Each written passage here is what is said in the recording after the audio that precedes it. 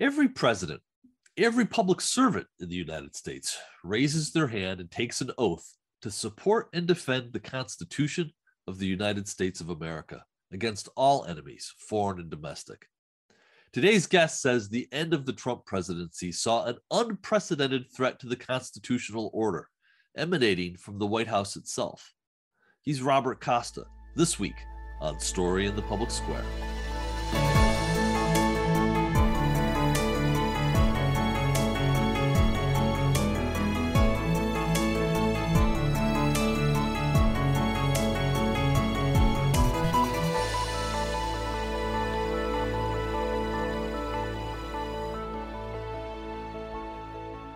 Hello and welcome to Story in the Public Square, where storytelling meets public affairs. I'm Jim Ludis from the Pell Center at Salve Regina University. And I'm G. Wayne Miller with the Providence Journal. This week, we're joined by Robert Costa, a national political reporter for the Washington Post. He is co-author with the legendary Bob Woodward of the bestseller Peril. Robert, thank you so much for being with us today. It's wonderful to be with you. Thank you. You know, Peril is really tremendous reporting, and you and your co-author, I think, have done the public a great service here. For anybody who has not read it yet, can you just give us a broad 30,000-foot view of what the book is? The book is about the transition between the Trump presidency to the Biden presidency. But of course, this was anything but a normal presidential transition. It was historic, dangerous. It included an insurrection. And our book, Peril, is the culmination, the product of 9 to 10 months of intense reporting between December 2020 and July 2021 about the national security crisis that unfolded behind the scenes, the domestic crisis that was far worse than anyone imagined, and the Biden presidency in its first year. So we're going to get into each of those elements in a few minutes, but I'm curious, working with Bob Woodward, your own experience as a national political reporter, you're covering in Donald Trump, really sort of a unique figure in American politics. Can you put him, the character of Donald Trump, in some sort of broader context? Donald Trump is someone I began covering a decade ago in 2011 when he was beginning this birtherism campaign, questioning President Obama's place of birth, his love of country, his credentials. It was racist. It was a lie. But I covered Trump and took him seriously as a political figure. And over the past 10 years, we've seen Donald Trump morph into the favorite of the Republican base, ultimately the Republican nominee, and then the president. He was a total outsider when he was elected. But our book shows that by the end, 4 years into his presidency, he was anything but the outsider anymore. He was an insider who knew how to use the levers of power to try to keep power. And our story is about a man who has all of this history with the Republican base, with birtherism, with immigration issues, with scandal and investigation. But this is the critical moment of his presidency, the crisis of democracy that he sparked. So you said you early on took him as a serious political figure, and that was at a time you mentioned about 10 years ago when a lot of people probably did not take him seriously as a political figure. He had not held office. He had not run. He was known for his investments and properties and developing. What did you see about him? Also, of course, for his TV show, but what did you see about him that made you take him seriously? And obviously, whatever you saw was correct. As a reporter, you always try to jot down notes about things that give you a chill down your spine or really make you wake up and realize what you're witnessing is not normal. And I remember seeing him at the Conservative Political Action Conference in 2011 in Washington, a GOP type gathering. I was a reporter there, and he thrilled the crowd, electrified them as he tore into Obama in ways that were incendiary, different than the political norms, even the Republican norms at the time. But the crowd, the supporters there who had come from around the country loved it. And they loved his controversy, his ego, his outside presence. They loved it all. And he was widely dismissed, even at that conference, as some kind of fringe figure. but the people there liked him. And I wrote down that this person, Donald Trump, has presence with Republican voters, and he has a message that's just far more striking in its tone, red hot in its rhetoric than other Republicans. So I said to myself as a reporter, I'll at least keep an eye on him. So that presence, which we could probably call electricity, other historical figures have had it both here and abroad. And, even here in Rhode Island, the late mayor of Providence, Buddy Cianci, had that same charisma, electricity. Did he remind you of any other figures, either in American or other countries' history? The only other politician I've ever covered with that kind of electricity with people is former President Bill Clinton. I've covered him in his post-presidency. And when he walks into a room, there's just an electricity with a lot of the people there that they respond to the presence of Clinton. And so many politicians have soaring rhetoric and words, but sometimes their presence enough, their persona can captivate an audience. And I've covered President Obama at length, but Obama himself was inspiring to crowds and to people because of his message, what he represented. But he could sometimes be a somewhat contained figure. Trump's anything but contained. Robert, as we're talking about this, and we're going to get into some of the specifics of the book too, but as we're talking about this, one of the questions that has puzzled me for the last 5 years is, where does Donald Trump take his political guidance from? So you're saying, you describe a Donald Trump at the 2011 CPAC conference that sounds a lot like the Donald Trump who we knew as president from 2016 to 2020 or 2017 to 21. What is this? Is this all Donald Trump's inherent political talent? Was there some cohort of people around him? This is before his association with Steve Bannon, I presume. So where does that instinct, where does that political sense come from in Donald Trump? Like anyone, he's informed by his past. There's a part of him that's a marketer. People forget he flirted with a presidential bid in 1999 for the Reform Party, and he thought that Pat Buchanan at the time, an arch conservative on immigration, was far too conservative. And Trump was almost a moderate on immigration in 1999, said Republicans should be more centrist on that issue. And I recall that to make the point that Trump and his politics, they're fluid, and he has changed them frequently over the years on abortion, on immigration. But to your question, well, what actually is guiding him? What drives him? There are a few core things that, if you look at his entire career, and I've interviewed him dozens of times, that he always comes back to. His father, Fred Trump, was a businessman. He loves business. He loves the idea of entrepreneurial leadership. That's always been who he is. Fred Trump was very populist on trade. Trump has adopted that position his entire career, that China, Japan, these countries are taking advantage of the United States. This is something that Fred Trump would have at the center of his own political thinking back in the 60s, 70s, and 80s. Trump shares that whole position. And then when it comes to policing, Trump has been very hardline over the years, kind of a law and order, rough them up type person, not even just as a political figure, but a person. And you combine that with the brashness of his celebrity, with his father's influence, and with his ability to kind of adjust to the times and see where the GOP is going.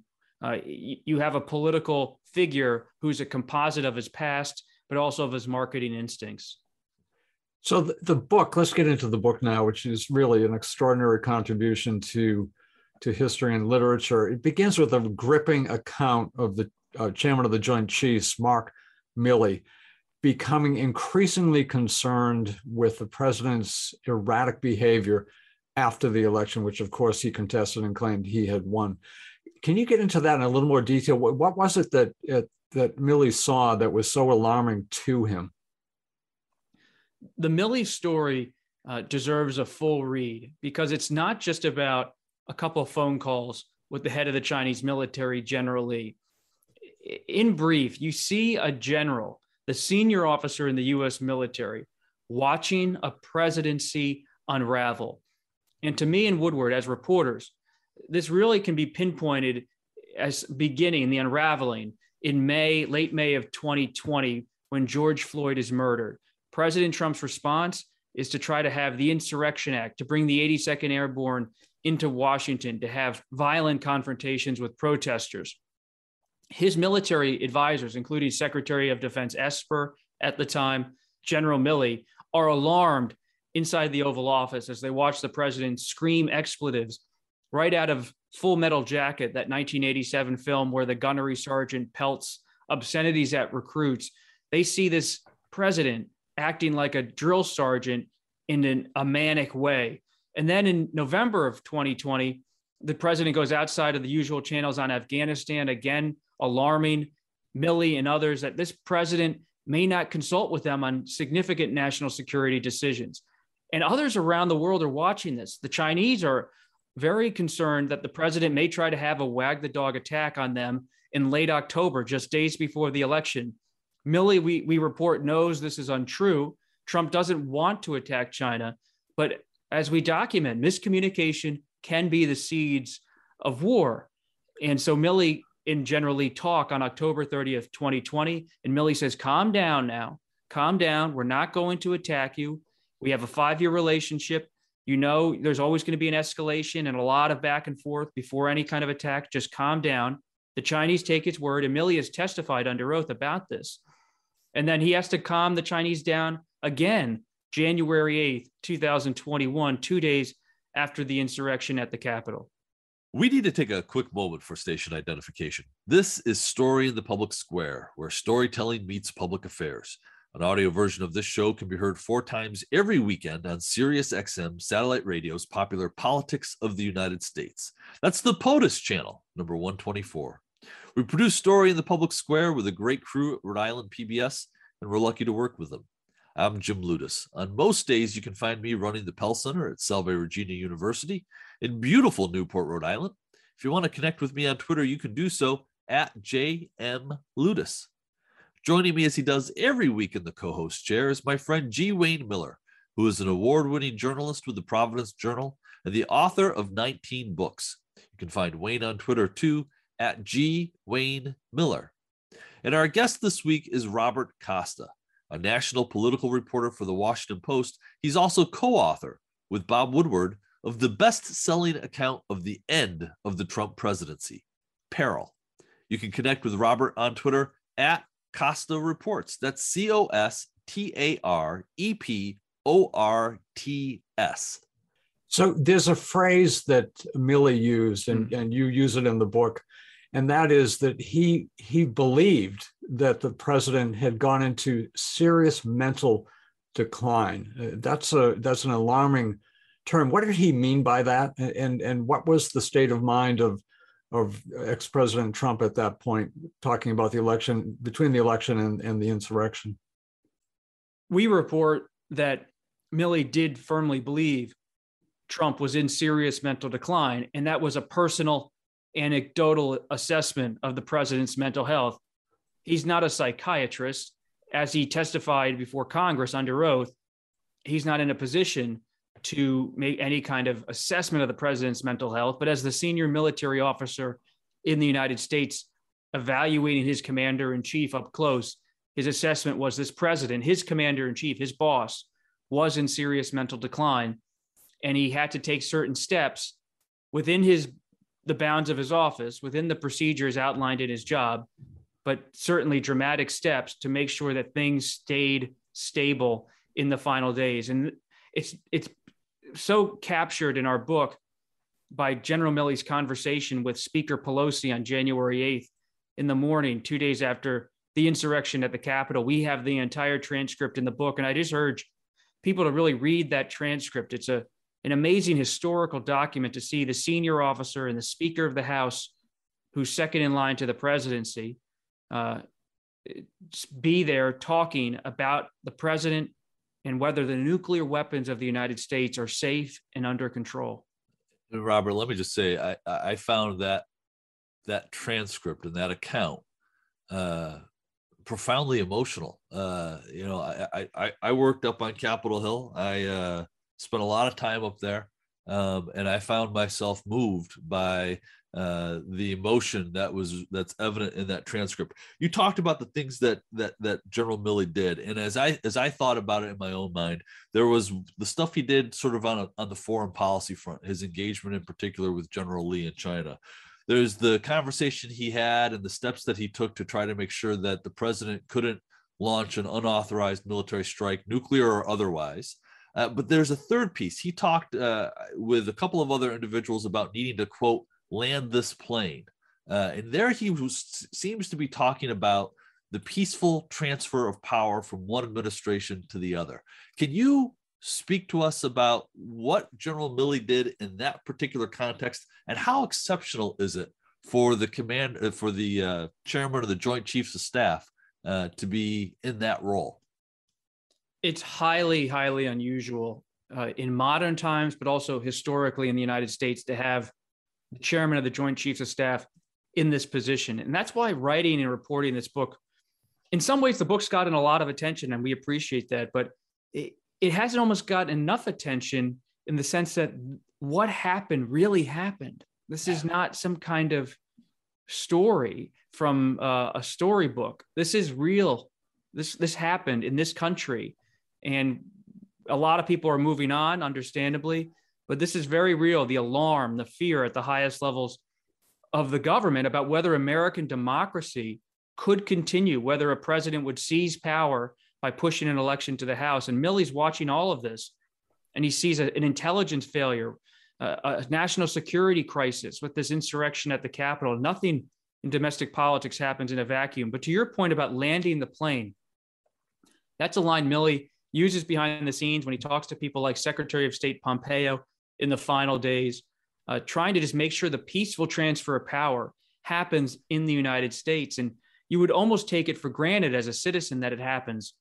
I think back to my own father, who was a police officer in Washington, D.C. in 1974. And my father, growing up, he would always tell us he watched Nixon's helicopter take off in August of 74 after Nixon resigns. And that night in Washington, it was just another normal night, people having dinner, drinks outside. And my father's point then, telling the story, was that's America. Even when a president resigns in disgrace, he gets in a helicopter and there's not civil strife in the street. But decades later, Milley doesn't have that same comfort that a president can leave office under controversy and lack civil strife, because he knows there was an insurrection that happened, and who knows what could be around the corner. You used a fascinating turn of phrase just a couple of minutes ago, and that is observing the events, particularly of January 6th, but also the events leading up to that, as an almost fairy tale or fictional, having a fairy tale or fictional element, as if it really wasn't happening. And that strikes a chord with me, and I'm sure with a lot of other people, because I had the same reaction watching that. It's like, this can't be happening. This cannot be happening in America. It might happen somewhere else, and historically could have happened somewhere else, but not here. What about you emotionally, as you observed all this, taking yourself back from the reporting, but just you as a person watching this, as somebody who has, lived and worked in Washington for so long? I have been deeply moved by spending 9 or 10 months focusing on this and talking to people directly involved. And I've come away with one conclusion, and it has, I would guess, and I try to keep my emotions out of my work, but I would guess it has a bit of an emotional charge to it. My conclusion is that I watched January 6th as a reporter. You watched it. We all watched it. And we saw a riot, an insurrection at the Capitol, and it seemed almost strange and surreal. But when I dug into the reporting, it became so apparent to me that the story was not just the people at the Capitol, the terrible images from that day, clashing with Capitol police officers, breaking windows. The real story was far darker, was that the president of the United States, Donald Trump, was coordinating a sprawling, vicious pressure campaign, legally, politically, documented with the John Eastman memo we discovered, on his vice president, the Department of Justice, members of Congress, to prevent Biden from taking office, and pushing the election to the House of Representatives, where he was confident House Republicans would do his bidding and vote him into another term, despite losing the popular vote and having the Electoral College certify the election for Biden in December. And this wasn't an ego trip, a moment of narcissism.